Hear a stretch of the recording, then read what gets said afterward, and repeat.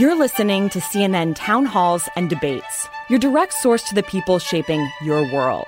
It's a forum for you to get answers to the tough questions and better understand the issues that matter to you. We're bringing this episode to you uncut and unfiltered, straight from the national stage. And it all starts right here, right now, on CNN.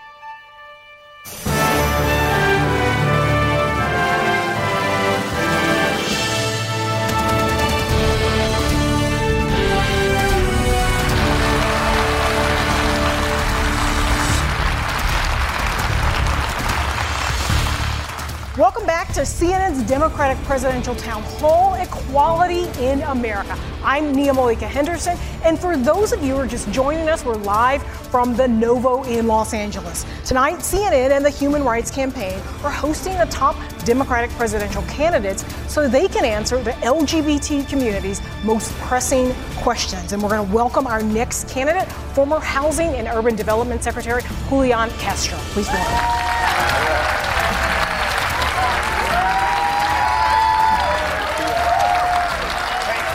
Sir, it's great to see you. It's great to see you. So we're going to just jump right in. We've got a question here from Kelly Sherman. She's a restaurant owner from Napa, California. Kelly, what is your question? Hi, thanks for being here. What advice would you give our community on what and how to communicate to their family and friends who love and support us that voting for Trump and the GOP so negatively and personally impacts our lives and is a betrayal for our fight for equality? First of all, thank you very much for that question. Thank you to CNN for hosting this and HRC for hosting us as well. Let me begin by saying that I know that there's no way that I have more insight in terms of how to speak to these issues than someone who is living the experience right now. However, what I will say is that I think that the most powerful thing folks can do is to share their experience, to speak their truth, to connect from their heart. And that's really, I believe, over the years, what has moved people. That's the reason that we've seen a sea change in terms of Americans' attitudes toward equality. And when folks have spoken to me about both the pain and also the joy, the pain of feeling discriminated against, and also the joy of that day when marriage equality became real in the United States, that has been the most moving. And so I think that when you talk to friends, family, talking about the personal experience, how it has impacted you, from your heart, I believe that that's most likely to move people, no matter who they are, no matter what their views are. And next, Secretary Castro, I want to bring in Shay Diamond, a singer-songwriter from Los Angeles. She currently supports Mayor Pete Buttigieg. Shay, what's your question? It's Shea Diamond. Shea Diamond. Put that on the record. Okay. It's on the record. Thank you. Yes, honey. It's violence to misgender or to alter a name of a trans person. So let's always get that right first. So the first thing I would like to say is the National Trans Visibility March happened last week, and we didn't see much representation from cisgender people. And we want to just know, if you are elected as president, will you have a group of transgender people to counsel you or advise you? Shea? Shea. All right. I absolutely would do that. And in this campaign, we've been making sure to reach out to people, including transgender individuals, as I speak out on issues important to the LGBTQ community and important to our forward progress as a country. And also, I think one of the things that's important to voters, of course, is people's track records. And every time I've had the opportunity to in public service, I have worked to expand equality. When I was mayor of San Antonio, for instance, one of the things that we did was that we passed a non-discrimination ordinance in 2013 that was groundbreaking for that city in Texas. And during that process, and maybe some of y'all have seen this before, during that process, there were some folks, even people that supported in concept the ordinance, who suggested that we should leave out the transgender community because that might be more politically feasible. And we said no. we included the transgender community because we wanted to make sure that it protected everybody.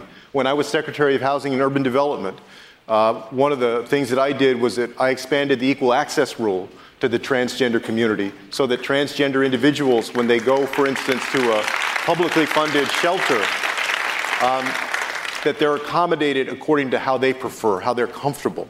And I absolutely will make sure both that my administration looks like America, that it is inclusive, and that we listen to people, listen to transgender individuals who are the ones experiencing, both the challenges and the opportunities that are created because of the policies that are passed in Washington, D.C., in our state capitals, and at city halls across the United States.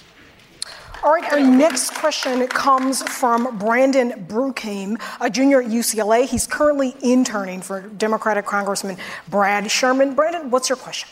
Hi, Secretary Castro. Thank you for coming out. My family fled from Iran back in 1979 following the revolution. And since then, the regime has continued to hang people identifying as LGBTQ on construction cranes in public areas. Not only in Iran, but worldwide, over 1/3 of countries still consider homosexuality a crime. What will your administration do to advance the rights of the LGBTQ community worldwide and target regimes that still violently infringe upon these human rights? Thank you very much for that question. And you're right, throughout the world today, we have countries that are openly violating the human rights of the LGBTQ community, in some cases subjecting them to injury and to murder. What I believe is that the United States needs to stand up for human rights, including the human rights of people from the LGBTQ community, and to make foreign aid contingent upon countries improving in that regard. Because I don't think that it's enough for us to just say words. We actually have to take action. We have to make that meaningful, and I would do that as president. I also believe that our asylum policies, for instance, should reflect our values. Just a couple of days ago, I went down to Matamoros, Mexico, which is on the other side of Brownsville, Texas, and I was there to highlight the challenges that members of the LGBTQ community are facing. These are folks who are applying for asylum in the United States, but in an unprecedented way, the Trump administration is making them remain in Mexico until their asylum claim is adjudicated. But the 8 members of the LGBTQ community that I was there with, they were fleeing persecution, violence, threats, and they're experiencing those same kinds of things right now. And so they should never have been put into that program in the first place. They deserve asylum. And, just like we went over there to highlight justice for them, as president, I will make sure that we act toward justice for all members of the LGBTQ community, whether they're in the United States, whether they're seeking asylum, or whether they live in other countries. Thank you, Secretary. Sure. And our next question comes from Julie Bondi, who's originally from Michigan and now lives in Alameda, California. She's an engineer for a biotechnology company. Julie, your question for Secretary Castro. Good evening. My question is, 5 years ago, I helped pass an anti-discrimination ordinance within the largest cities in the state of Michigan. Within 2 months, a group of religious leaders were able to get it repealed. That was 5 years ago, and nothing has changed. My question to you is, as president, what would you do to help prevent religious organizations or any other organization from utilizing their faiths or beliefs as a reason to discriminate? Yeah, Julie? And I'm just going to jump in here just for some clarification here. City officials eventually repealed the ordinance that Julie is talking about after about 6,000 residents signed a petition. So I just want to make sure that I'm clear on what happened. Y'all passed an ordinance that was beneficial, that was protecting the LGBTQ community. Yes. There was a lot of pushback, and eventually that ordinance was repealed. Yes. So you went backward, basically, after the politicians got a lot of pressure. Yes. Number one, if I'm elected president, the first order of business on January 20th, 2021 will be to have a catalog of all of the different executive actions that this president, this administration has taken, including exemptions that they've created or rolled back to that allow people to discriminate against the LGBTQ community using as the reason their religion or the excuse their religion, I will go back to what we did in the Obama administration and then take it to the next level to protect the LGBTQ community. I don't believe that anybody should be able to discriminate against you because you are a member of the LGBTQ community. I don't believe that folks should be getting funding if they're doing that. I don't believe in the healthcare context, the housing context, the employment context that people should be able to do that. I support the Equality Act. I would work to pass that. When I was Secretary of Housing and Urban Development, we did the transgender rule, which, as I mentioned, expanded the equal access rule so that transgender individuals could find shelter in a manner that they're comfortable with, in accordance to their preference. And that's what I would do as president. The last thing I'll say about this is that, I think as a Catholic, and I'm sure we have many people of faith, I think we need to end this myth that these two things are separate. There are a lot of people in the LGBTQ community that are also people of faith. They're religious. They believe. But the other side always acts like those two are completely separate. They're not. The LGBTQ community includes people of faith who oftentimes, as I've heard over the years, have suffered through, even with their faith, holding on to that faith as the institutions that they belong to, oftentimes have put them down, have characterized them as the other. And, we can't do anything about the institutions, the religious institutions themselves, but when it comes to government funding or how our laws treat people, everybody's going to be treated the same. There's not going to be any second-class citizens in the United States. And I want to now bring in Carlos Mitchell, who is retired and living in Anaheim. Carlos, your question. Yes. I am one of the many LGBT in this country who live in HUD-subsidized housing. Due to our disabilities and the accessibility requirements that we need, this is the only type of housing we can afford. However, under the current administration, we are not fairly protected where we live. Will you, in your first 100 days, bring back the LGBT non-discrimination policies for HUD housing that were removed?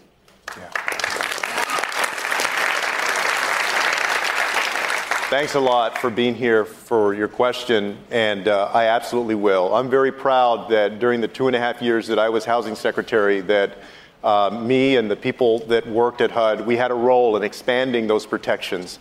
It is a shame what this administration has done to roll them back.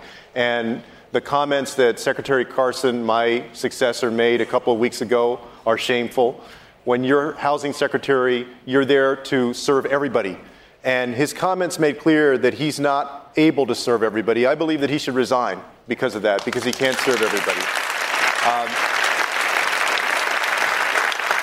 As president, I would make sure not only that we appoint people, including members of the LGBTQ community, to the cabinet, to the White House staff, and other positions in the administration who are going to ensure that we expand equal opportunity, but we absolutely will strengthen protections in housing and employment and healthcare in every other context for members of the LGBTQ community. So thank you for the question. And we're going to bring in Bonnie Valent-Spite, a physicist who works in the aerospace industry. Bonnie, your question. The Obama administration was the first to engage specifically with bisexual activists and educators in a roundtable discussion in 2013, and then with a follow-up meeting in 2016. Bisexuals face unique challenges in healthcare, sexual violence, and societal acceptance that have not yet been overcome. What would you do as president to support the bisexual community? Yeah. Thank you. Thank you very much for the question. I believe that we should build on the work of President Obama and the Obama administration, including to make sure that bisexual voices are represented in the administration and that they're part of the feedback and the input that we get going forward on administrative actions and also as we push legislation. I also think one of the things that, I haven't caught everybody's presentation tonight and the questions that have come up, but at least I haven't heard it in the ones that I have. One of the things that I thought was really spectacular that happened over the course of the last year was that in Illinois became the first state to require that in its public school curriculum that LGBT history be taught. That is a milestone, including for the bisexual community. I believe that one of the things that we need to do is that we need to make sure that we raise a generation of young people who have a greater understanding and more appreciation for all of our American family, who doesn't just see the LGBT community as different and doesn't see the LGBTQ community as making a choice or choosing a lifestyle, but understands that that is who people are. That is identity. And when it comes to the bisexual community, I think that that's equally true. And so I'll make sure that those voices are at the table, and also that we do what we can to raise a generation of Americans that is understanding, as we would hope that people should be. All right, next question for Secretary Castro. We're going to bring in John Blevins. He's a technology strategist from here in Los Angeles. He's an adjunct professor at UCLA, and he currently supports Mayor Pete Buttigieg. John. Thank you. So this community has been traumatized by gun violence and mass shooting, just as many other communities have. However, this community has faced life-threatening dangers in the past, and we've been successful in changing public attitudes faster than we anticipated because we've had this extreme cross-cultural and cross-societal makeup. Yet, we haven't seen a presidential candidate that has leveraged our movement's strengths to bring about gun reform. How would you? Yeah. Thank you very much for that question. And of course, you're right that whether it was what happened in Orlando at the Pulse nightclub or the kind of gun violence that we see perpetrated against members of the LGBTQ community all the time, the 19 transgender individuals so far, 20 transgender individuals so far this year who have been murdered. The LGBTQ community, in fact, has a lot of unfortunate experience with gun violence. At the same time, one of the most effective movements of the last half century has been the movement toward marriage equality and expanding equality for the LGBTQ community. And that was the result of tremendous organizing. And so you make a great point. How would I leverage that? Well, number one, it would take bringing people who have been involved in that movement to the table, making sure that they're part of our effort to get legislation passed. I put out a plan called my Plan to Disarm Hate that includes common sense gun safety legislation and also includes giving the tools that we need to law enforcement to root out extremism. I think that what we've learned over the last decade especially is that a president cannot do this alone. If we're going to pass truly universal health care, if we're going to pass immigration reform that uses common sense and compassion instead of cruelty, if we're going to pass common sense gun safety legislation, it doesn't stop at the election. It doesn't stop at the election by any stretch of the imagination. It's going to take the people continuing in their neighborhoods, in their communities, in their cities, their towns, their states, across our country to organize and to push their politicians to do the right thing. And that is where the experience of people who have been part of this successful movement can be part of that. And so I would seek their participation in trying to create that movement beginning from January 20th, 2021 onward until we get common sense gun safety legislation. And then actually, beyond that, on to the next fight, because they never end. Next, bring in Josh Kitchen. Josh works at a nonprofit here in Los Angeles, and he supports Elizabeth Warren. Josh, what's your question? Secretary Castro, I have a very close family member who is trans, and since coming out, their housing situation has been pretty unstable, and it's also taking a toll on their mental health.